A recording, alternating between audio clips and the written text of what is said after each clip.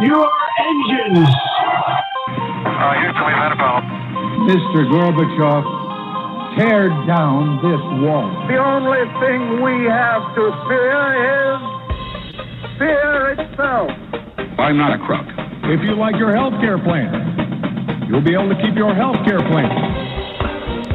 10, 9, 8, 7, 6, 5, 4, 3, 2, 1, fire.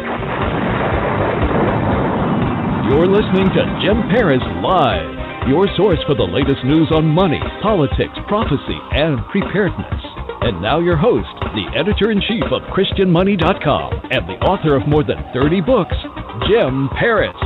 All right, hello everybody. Welcome to the broadcast. Great to have you with us tonight.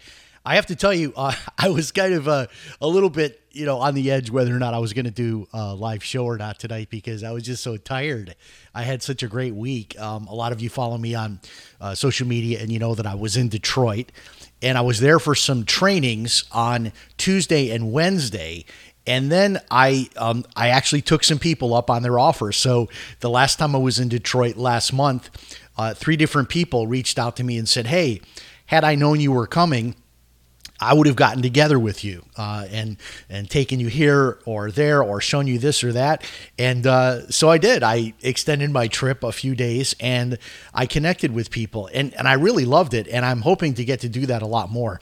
One of the things that I'm planning on doing is a road trip where I'm going to rent a car. So I don't put the miles on my own car, but I'm going to rent a car. And I'm just going to drive to all the cities where I know I've got a lot of contacts, places like Dallas and Houston and Chicago and Nashville and Atlanta. All those big areas. And I know I didn't mention everybody, but I had a great time. And one of the things that I found to be really interesting was there is this perception. Detroit has a real image problem, and maybe deservedly so, but things have changed in Detroit. I went through Detroit quite a few times when I was a musician, and it was a dirty city. It wasn't a pretty city at all. And there was a lot of crime, and crime got really bad, especially maybe like 10 or 15 years ago, similar to what has begun to happen in Chicago. But right now, I'm telling you, it was a gorgeous city. There was so much to see, so much to do. The food was just fantastic.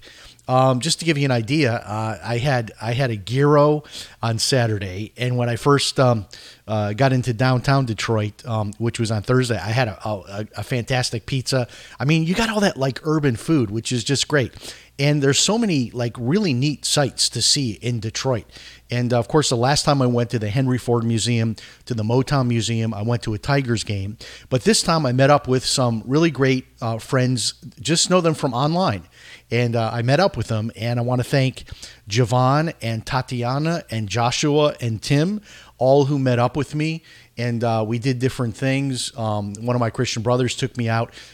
It was an afternoon breakfast to this fantastic place where they have baked omelets, which I've never had a baked omelet, and it was incredible. I think the place was called something like the Pancake House. And then I went out with Tatiana and her son, and we played miniature golf, and we got gyros. Then we got crumble cookies, and that was fantastic. And then Tim he's actually an American citizen, but he lives in Windsor, Ontario. So just the other side of the bridge or the tunnel, depending on how you get over there, from Detroit.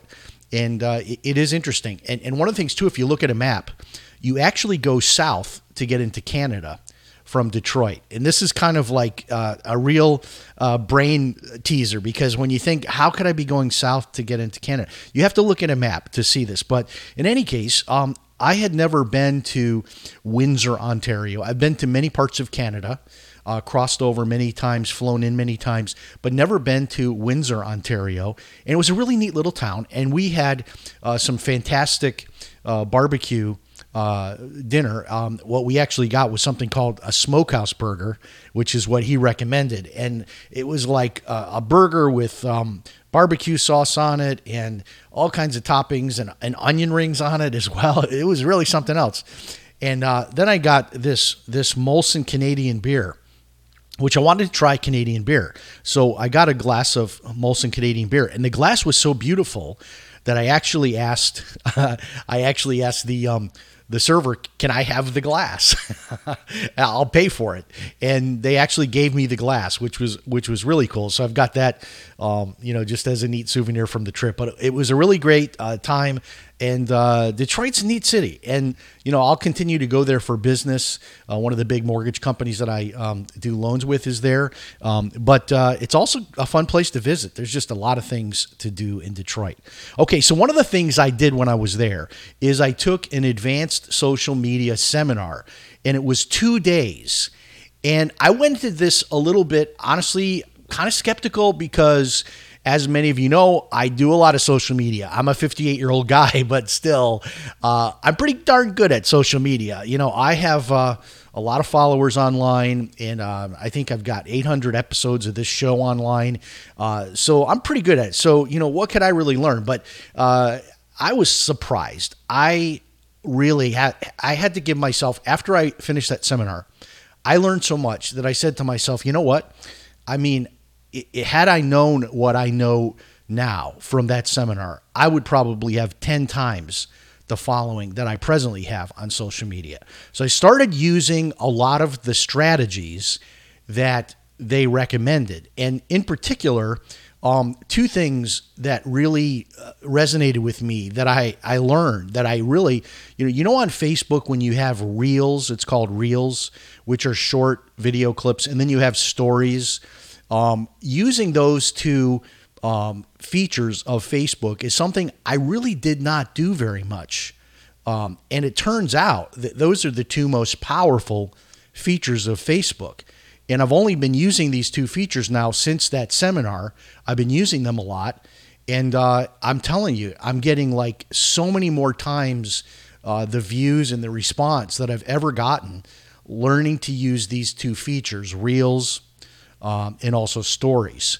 And then there was a lot of talk in the seminar about TikTok, and also a lot of talk too, just philosophically, about social media and what is it and how do you use social media to drive engagement, and to take it a step further, how do you use social media to build a business? And so there were a lot of different opinions on it. What was really cool about this class was there was a lot of people in there that were really knocking it out of the park with social media, and they were able to share their own ideas and strategies. And it was taught by a young guy named Julian. And this guy has his own clothing brand, and he is just fantastic. And, I hate to say it, but like younger people are the place to go to be able to, get the latest information on social media. But my takeaway from it was really this. I think if you use social media properly, you use all these different tools, and you use that to promote yourself really as a brand, like to brand yourself, then you can use that influence that you have, to build a business. And it almost doesn't matter what kind of a business that it is. You can use that to build a business. And, there were people, we were in this class, all people that work in the mortgage and real estate field, but you could apply these same ideas really to just about any business. But fantastic information. And one of the things I'm going to be doing, so online, obviously I share a lot about my personal life, but I also share a lot about real estate and mortgages and also personal finance. But I'm also going to start sharing a lot more about travel and also a lot more about social media. Because even if you don't, let's say, aspire to build a big business using social media, it still is a great tool just to build a center of influence. Because one of the examples that came up in this class was, let's say that like you're in my industry, you work with mortgages and real estate. Not everybody needs a mortgage broker, loan officer, or a real estate agent every day. I mean, most people don't need that every day. Maybe they'll need one every 5 years or every 3 years. But when they think of that need, who do I know that is a loan officer? Who do I know that is a real estate agent or whatever it is that you do? You want them to think of you And that takes time to build that brand awareness and consistency. And, posting every day or at least several times a week is really a big key to that, building that awareness, because it's so interesting how if you start posting to social media and building your brand, what'll happen is you may not see a lot of results right away, and that's where a lot of people make the mistake and they give up.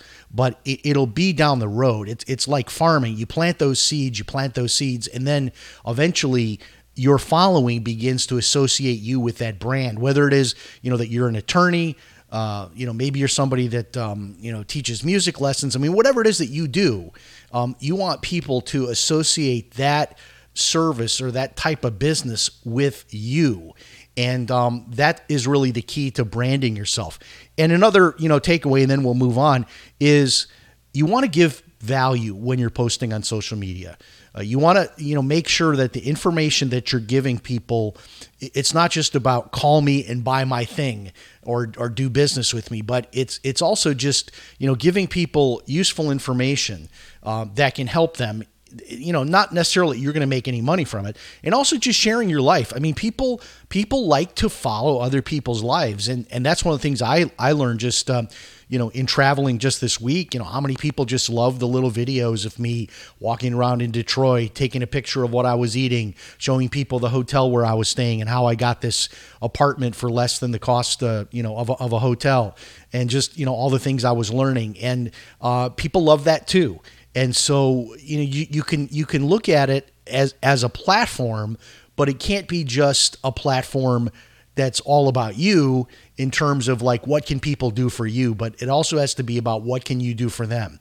What resources can you share with them? What information can you provide to them to be able to, enrich their lives? And one of the things I think too, in the Christian community that is lost is the ministry of encouragement and edification. I get it. A large part of our calling is sharing the gospel and bringing people to Christ. But another part of our ministry is a ministry of encouragement. And you see that throughout the New Testament in the Apostle Paul's writings, encouraging the different churches and the believers at that time. And that's part of ministry.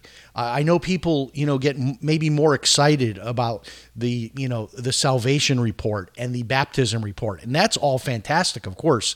But what I'm talking about is once someone is a believer, providing, encouragement and resources to them. And that's what we've done at ChristianMoney.com. We're not shy about sharing the message of salvation. In fact, in my book, How to Pray for a Financial Miracle, I dedicated an entire chapter to how to become a Christian. But this whole idea of Christians in all these various services that are out there providing encouragement, information, resources to their brothers and sisters in Christ, is certainly ministry. I really believe that it is.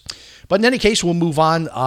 One other thing too is there was a lot of talk about Threads, which is the new Mark Zuckerberg social media site. And I was hesitating getting a Threads account.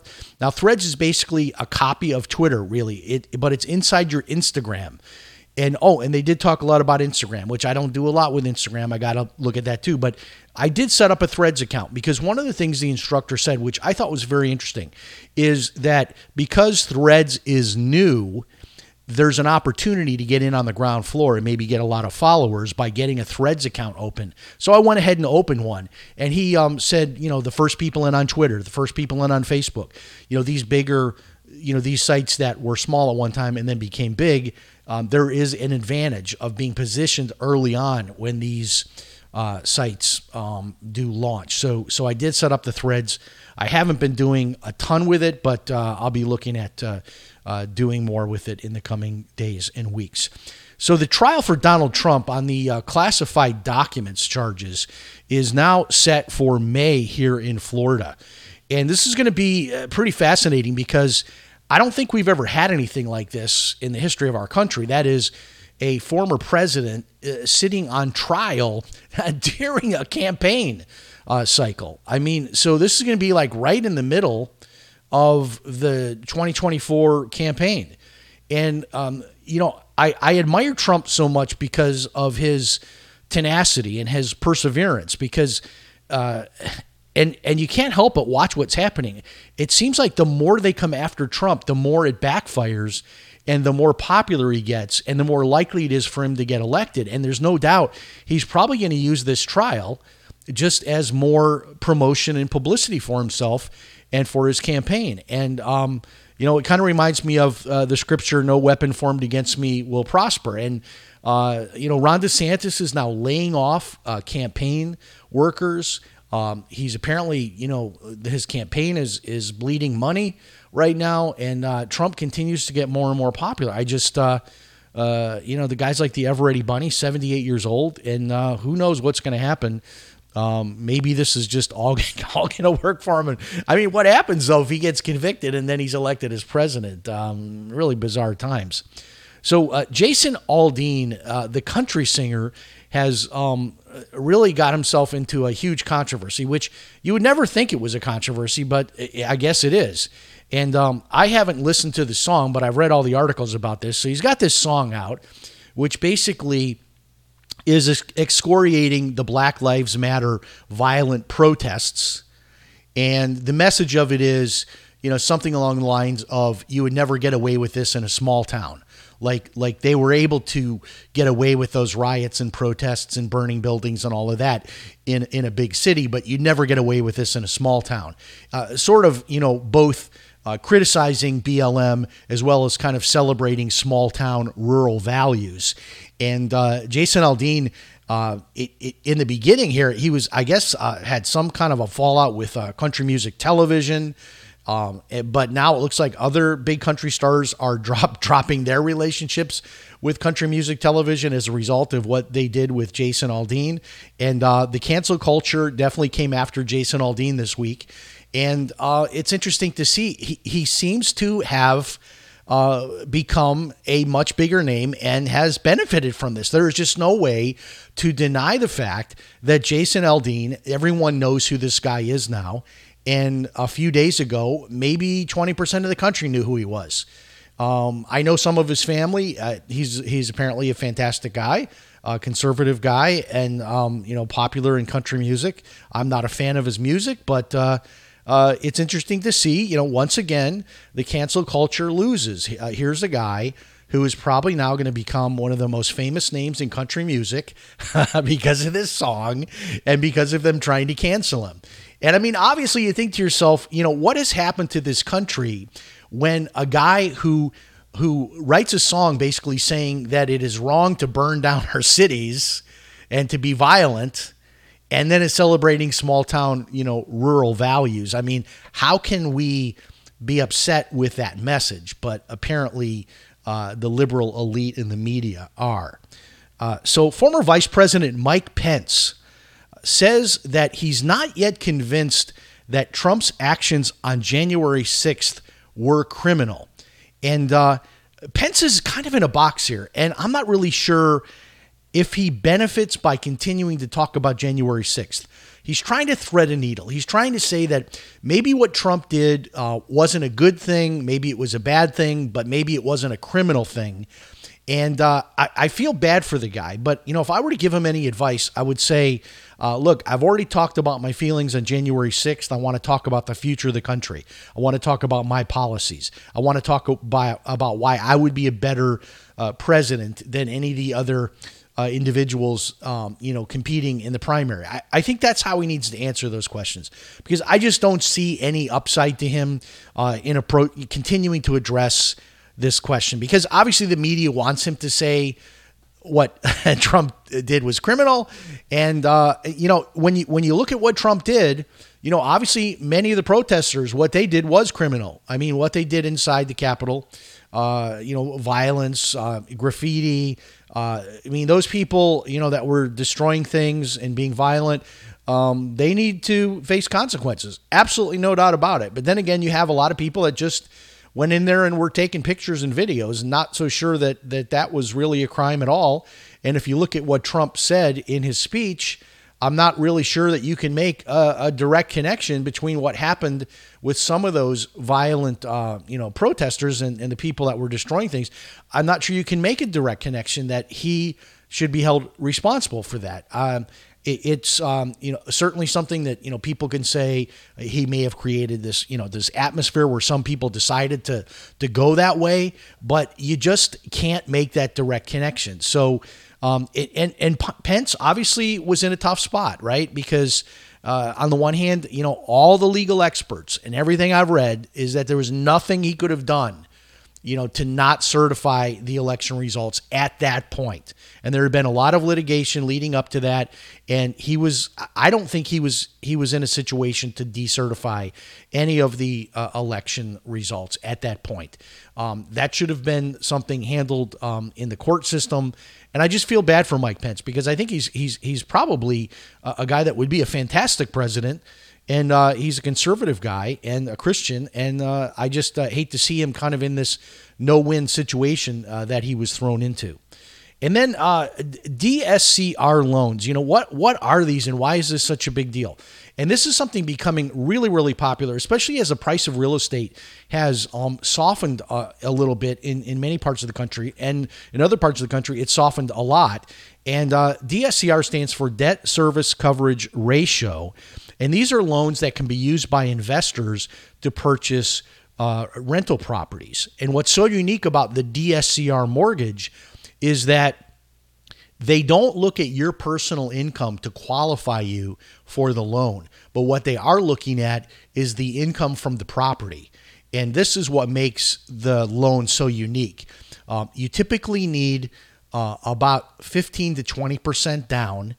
And then if you have the credit score and the property you're buying will throw off enough money to cover the debt on the property, then you can buy the property. And what's really neat is you can buy as many properties as you want doing this. In traditional underwriting, where you have to use your personal income to justify the mortgage, you end up running out of you run out of property options. So like you might only be able to get 3 rentals, maybe 5 rentals. And based on what you earn in your business or in your job, you're going to have to justify largely covering those debt payments. But with DSCR, they don't care what you personally make. They're looking only at the income from the property. And I have read stories of people using DSCR to accumulate 10, 20, even 30 properties using this kind of loan. So it is a really interesting product that the interest rate's a little bit higher than what we call a full documentation of income loan. But it is a fantastic product for those people looking to buy rental properties. And you can also use it to take cash out. If you're somebody that already owns a rental property and you want to take cash out, this is another way to go, is the DSCR loan. All right, that's all I've got for you tonight. A little bit shorter show as I'm catching my breath after the early flight this morning. God bless. Thanks so much for joining us. If you want to get in touch during the week, of course, the email is jim@christianmoney.com. And we have all the different options for download and streaming and all of that at jimparisradio.com. Thanks so much for joining us. So long. We'll talk to you next time. Goodbye, everybody.